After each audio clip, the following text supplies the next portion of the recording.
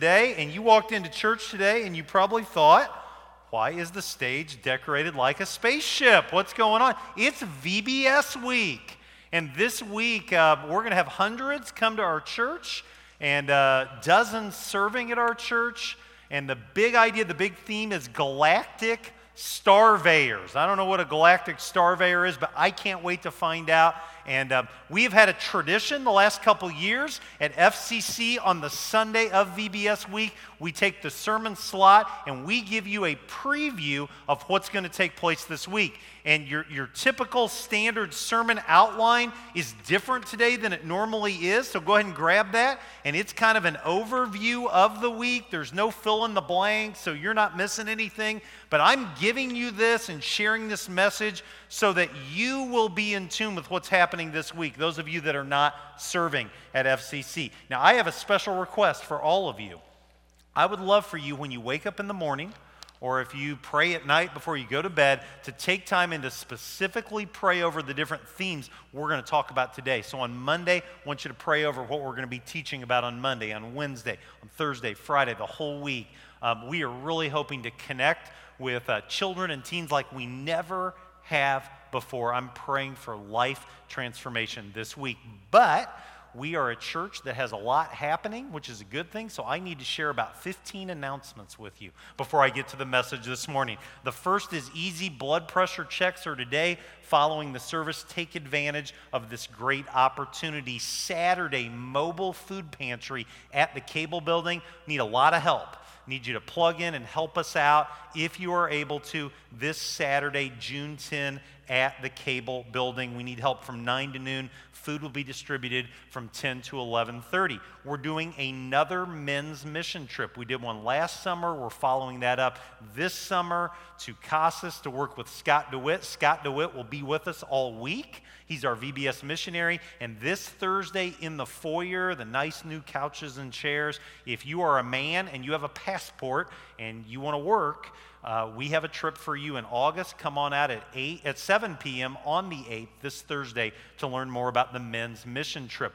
Elder recommendation forms are available at the Welcome Center. Grab one. If you want to recommend someone, they're due tomorrow in the office at 4 p.m.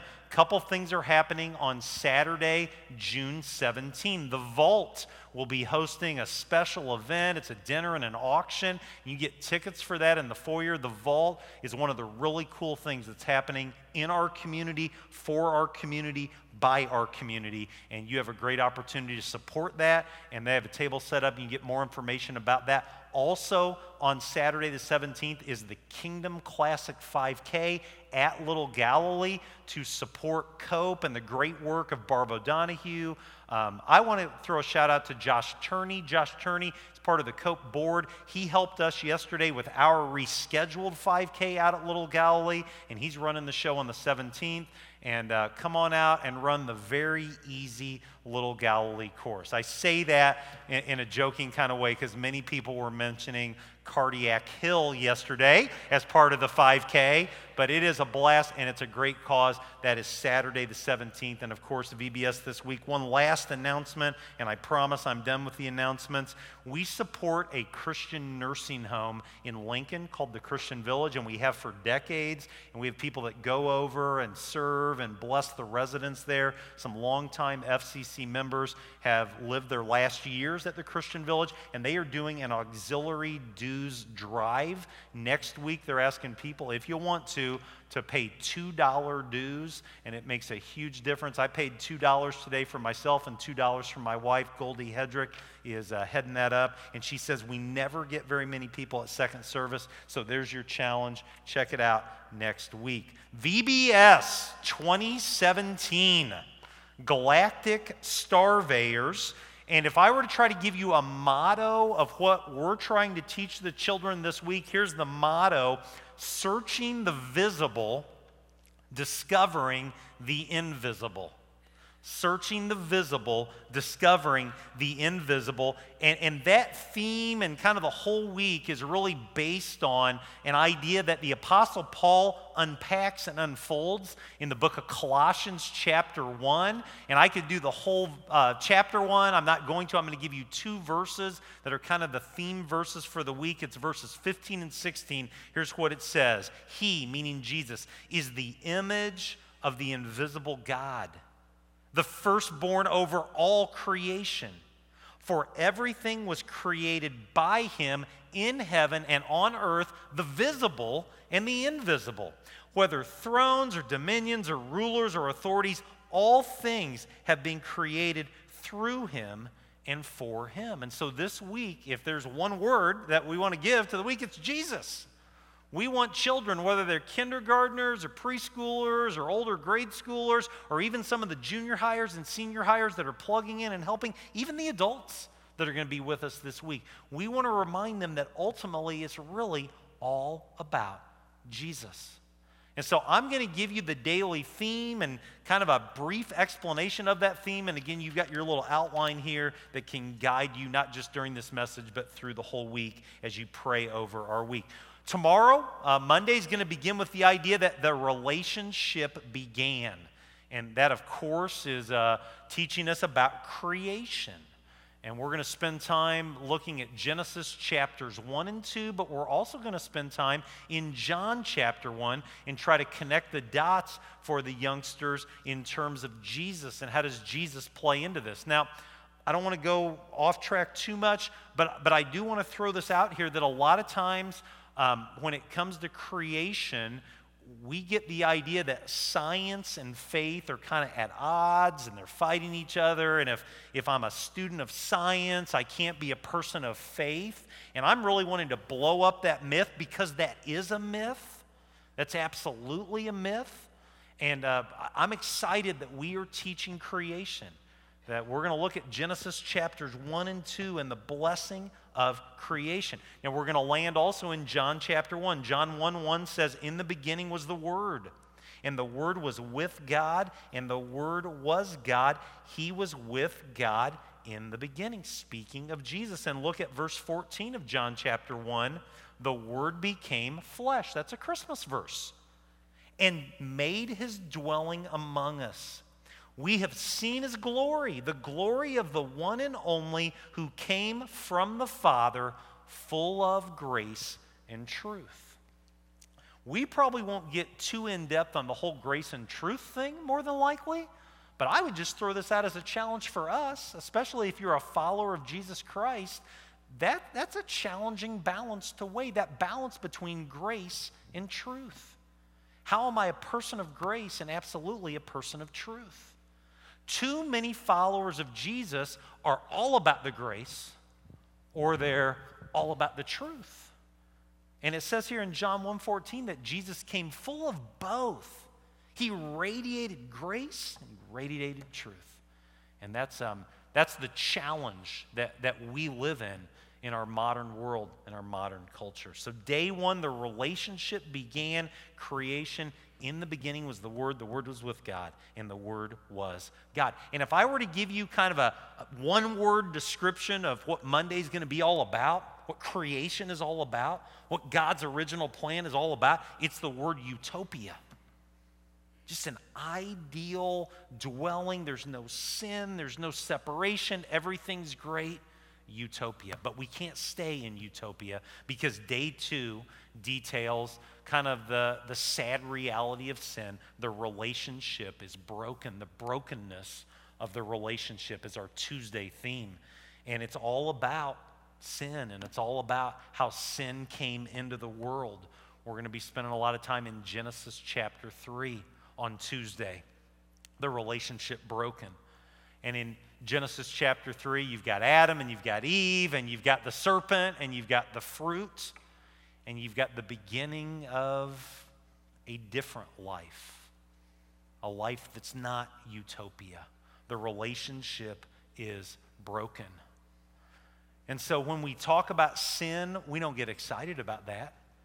When we talk about sin, we don't jump up for joy. But sin's a reality for Adam and Eve. Life's going to change forever. But here's the thing, my friends. Sin's a reality for you and me. All have sinned and fallen short of the glory of God. And we're going to be imparting on these youngsters as they gather together and they have fun singing and they have fun with their crafts and they have fun with their snacks and everything that's going to happen, that sin really is a big deal. Sin really is an issue. And it's not an issue for some people. It's not an issue for most people. It's an issue for everyone.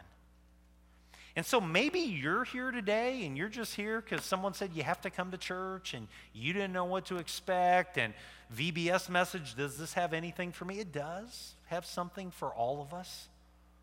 We're all sinners. We've all missed the mark. We all need a Savior. Sin is no fun.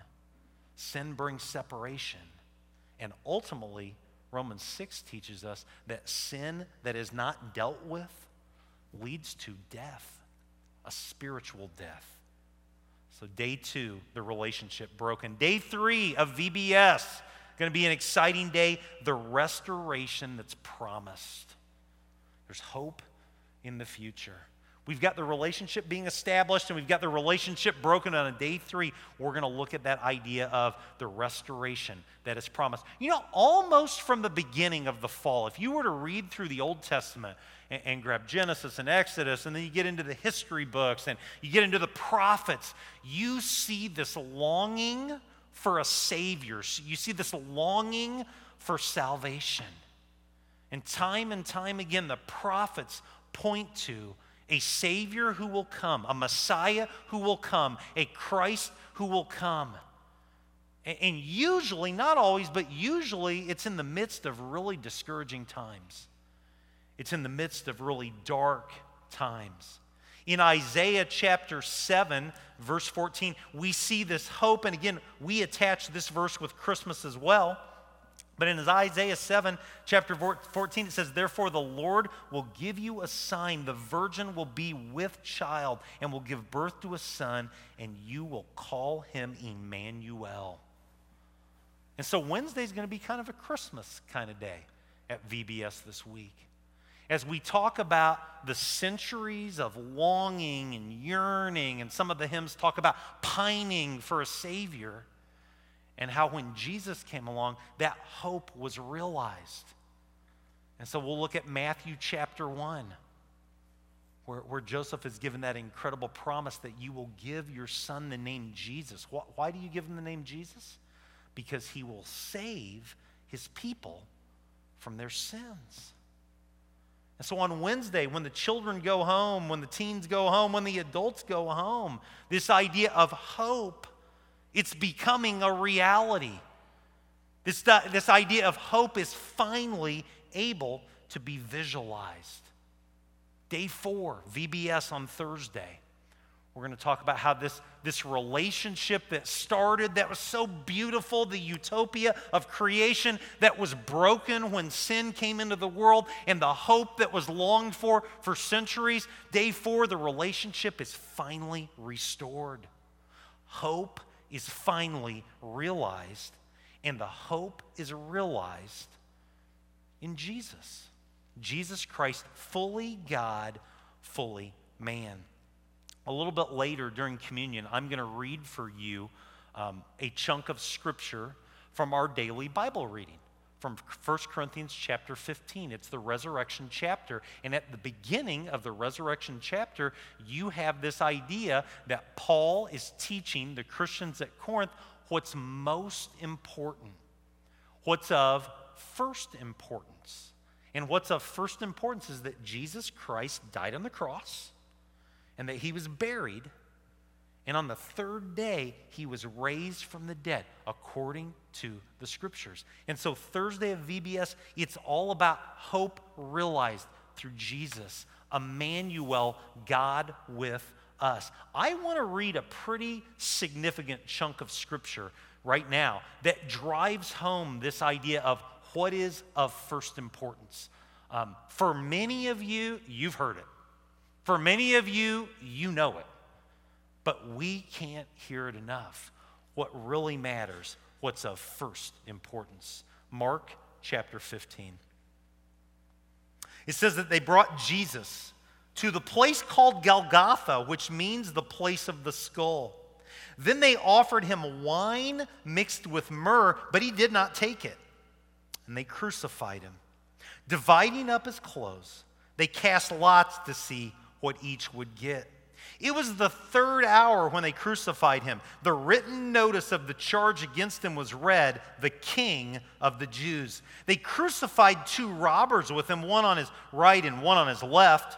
Those who passed by hurled insults at him, shaking their heads and saying, "So, you who are going to destroy the temple and build it in 3 days, come down from the cross and save yourselves." Now, in the same way, the chief priests and the teachers of the law mocked him among themselves. He saved others, they said, but he can't save himself. Let this Christ, this King of Israel, come down now from the cross that we may see and believe. Those crucified with him also heaped insults on him.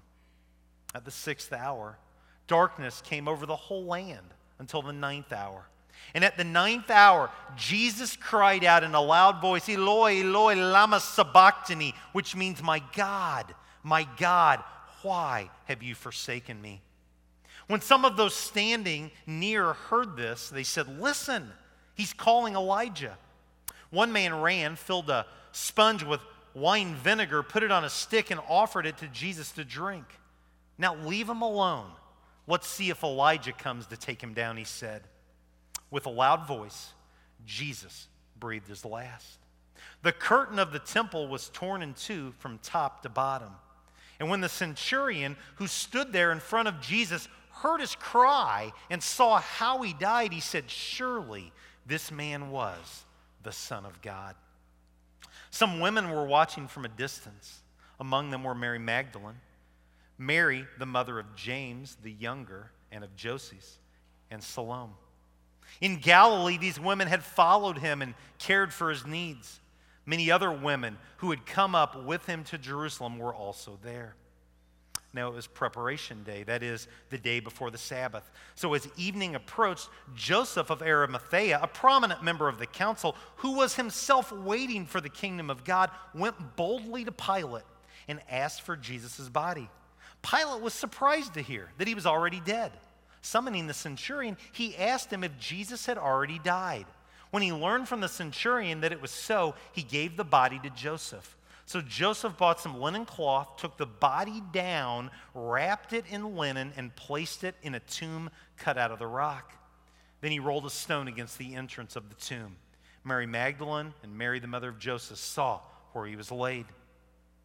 When the Sabbath was over, Mary Magdalene, Mary, the mother of James, and Salome brought spices so that they might go to anoint Jesus' body. Very early on the first day of the week, just after sunrise, they were on their way to the tomb, and they asked each other, "Who will roll the stone away from the entrance of the tomb?" But when they looked up, they saw that the stone, which was very large, had been rolled away.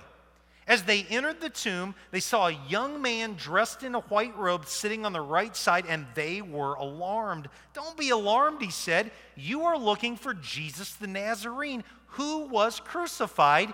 He has risen. He is not here. See the place where they laid him. But go, tell his disciples and Peter, he is going ahead of you into Galilee. There you will see him, just as he told you." And there it is. Day 4, Thursday, is going to be all about what really matters, what's of first importance, that Jesus Christ died on the cross, he was buried in the tomb, and on the third day, he was raised to life. Now, you're probably thinking, are you only doing a 4-day VBS? Is there anything, isn't that the end of the story? And the answer is no. Day 5, I'm so glad they have this as a part of the curriculum. Day 5 is this: the relationship continues. For far too many Christ followers, they think once they come out of the waters of the baptism, they've done everything they need to do. I make a decision for Jesus and I'm all done. And nothing could be further from the truth. You're not all done, you're just beginning. Your new life is just beginning. That's why Jesus shared in John 10 one of the most misused verses of Scripture in the entire Bible. Jesus said, I've come to bring you life and life to the full, the abundant life. He's not talking about a mansion.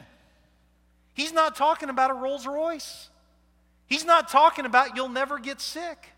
He's talking about life with Him is infinitely better than life without Him.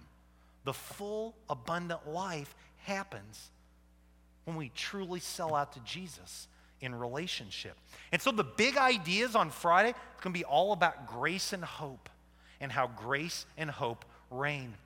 And we're going to look at one of my favorite Jesus encounters with one of His disciples in the Bible. And it's in John chapter 21. Flip over there real quickly if you want to. And just to give you some context for this, the disciples, the highlights of their spiritual lives were not Passion Week. It wasn't during the death, burial, and resurrection of Jesus. It was kind of dark moments for them. And if you were to try to grade them when it came to a report card on how they handled Jesus being arrested and beaten and sentenced and crucified, and even the time following that, you probably wouldn't give them an A. You probably wouldn't give them a C. I mean, it was dark times for them. We read about Joseph of Arimathea, and we read about the Marys and all the women that are caring for him. You know where the disciples are? What are they doing? They're hiding. They're afraid. They're scared. These are awesome men who literally gave it all when Jesus called them to follow after Him. And at the time that they should have shined like stars for Jesus the most, they failed. I mean, failure really is the word that I would use. But Jesus rose again, and they encountered Jesus again. And in John chapter 21, they have this miraculous catch of fish, and then they get to eat breakfast with Jesus on the beach. By the way, how cool would that be to eat breakfast with Jesus on the beach? That'd be pretty cool. But it's after that Peter, who failed more than any of them, he denied Jesus 3 times, that Peter and Jesus have their relationship restored. I want to just read for it real quickly 3 verses. John chapter 21, beginning with verse 15. It says, when they'd finished eating, Jesus said to Simon Peter, Simon, son of John, do you truly love me more than these? Is he talking about the fish? Maybe. Is he talking about the world? Maybe. I don't know. But he's saying, do you love me more than anything that's out here? Yes, Lord, Peter said, you know I love you. Jesus said, feed my lambs. Again, Jesus said, Simon, son of John, do you truly love me? Yes, he answered, Lord, you know that I love you. Jesus said, take care of my sheep.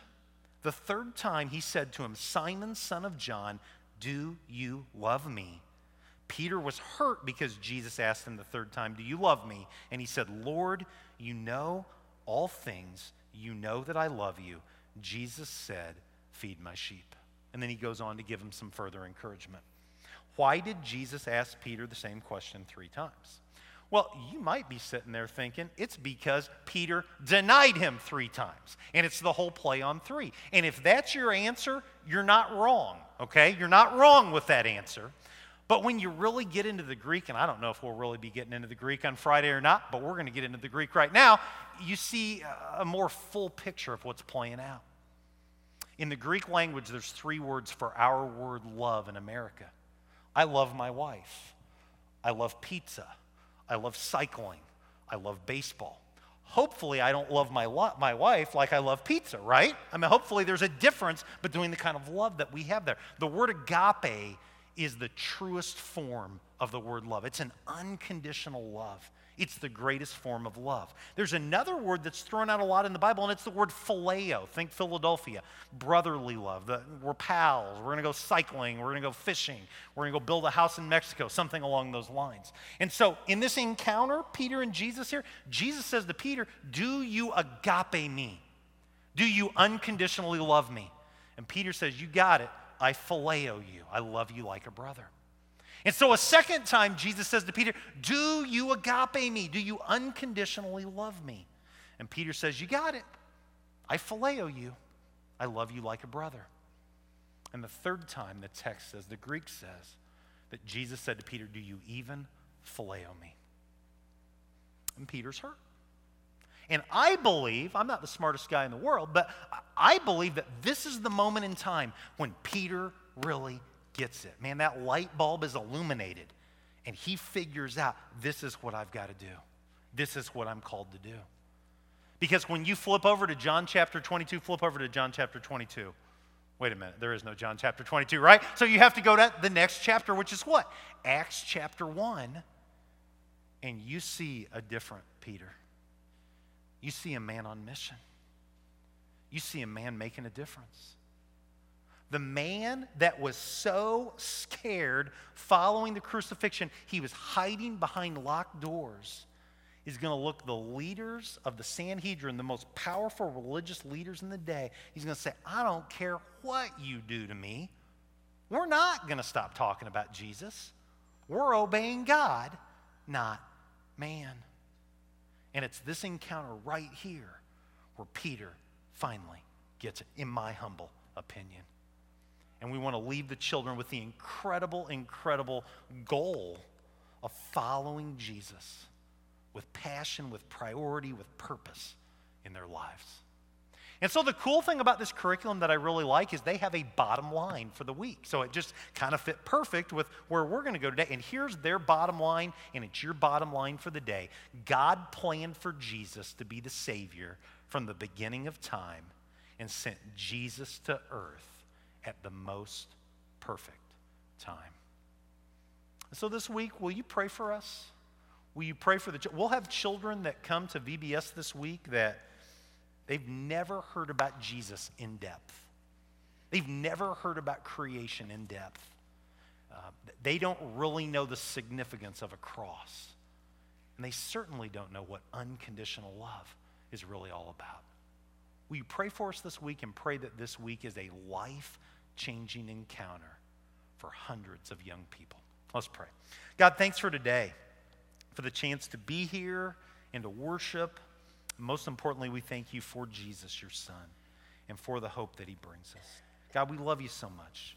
You are so good to us, and may we never, ever grow tired or weary of being your ambassadors, of being salt, of being light, of making a difference in your name. We love you. It's in your name we pray.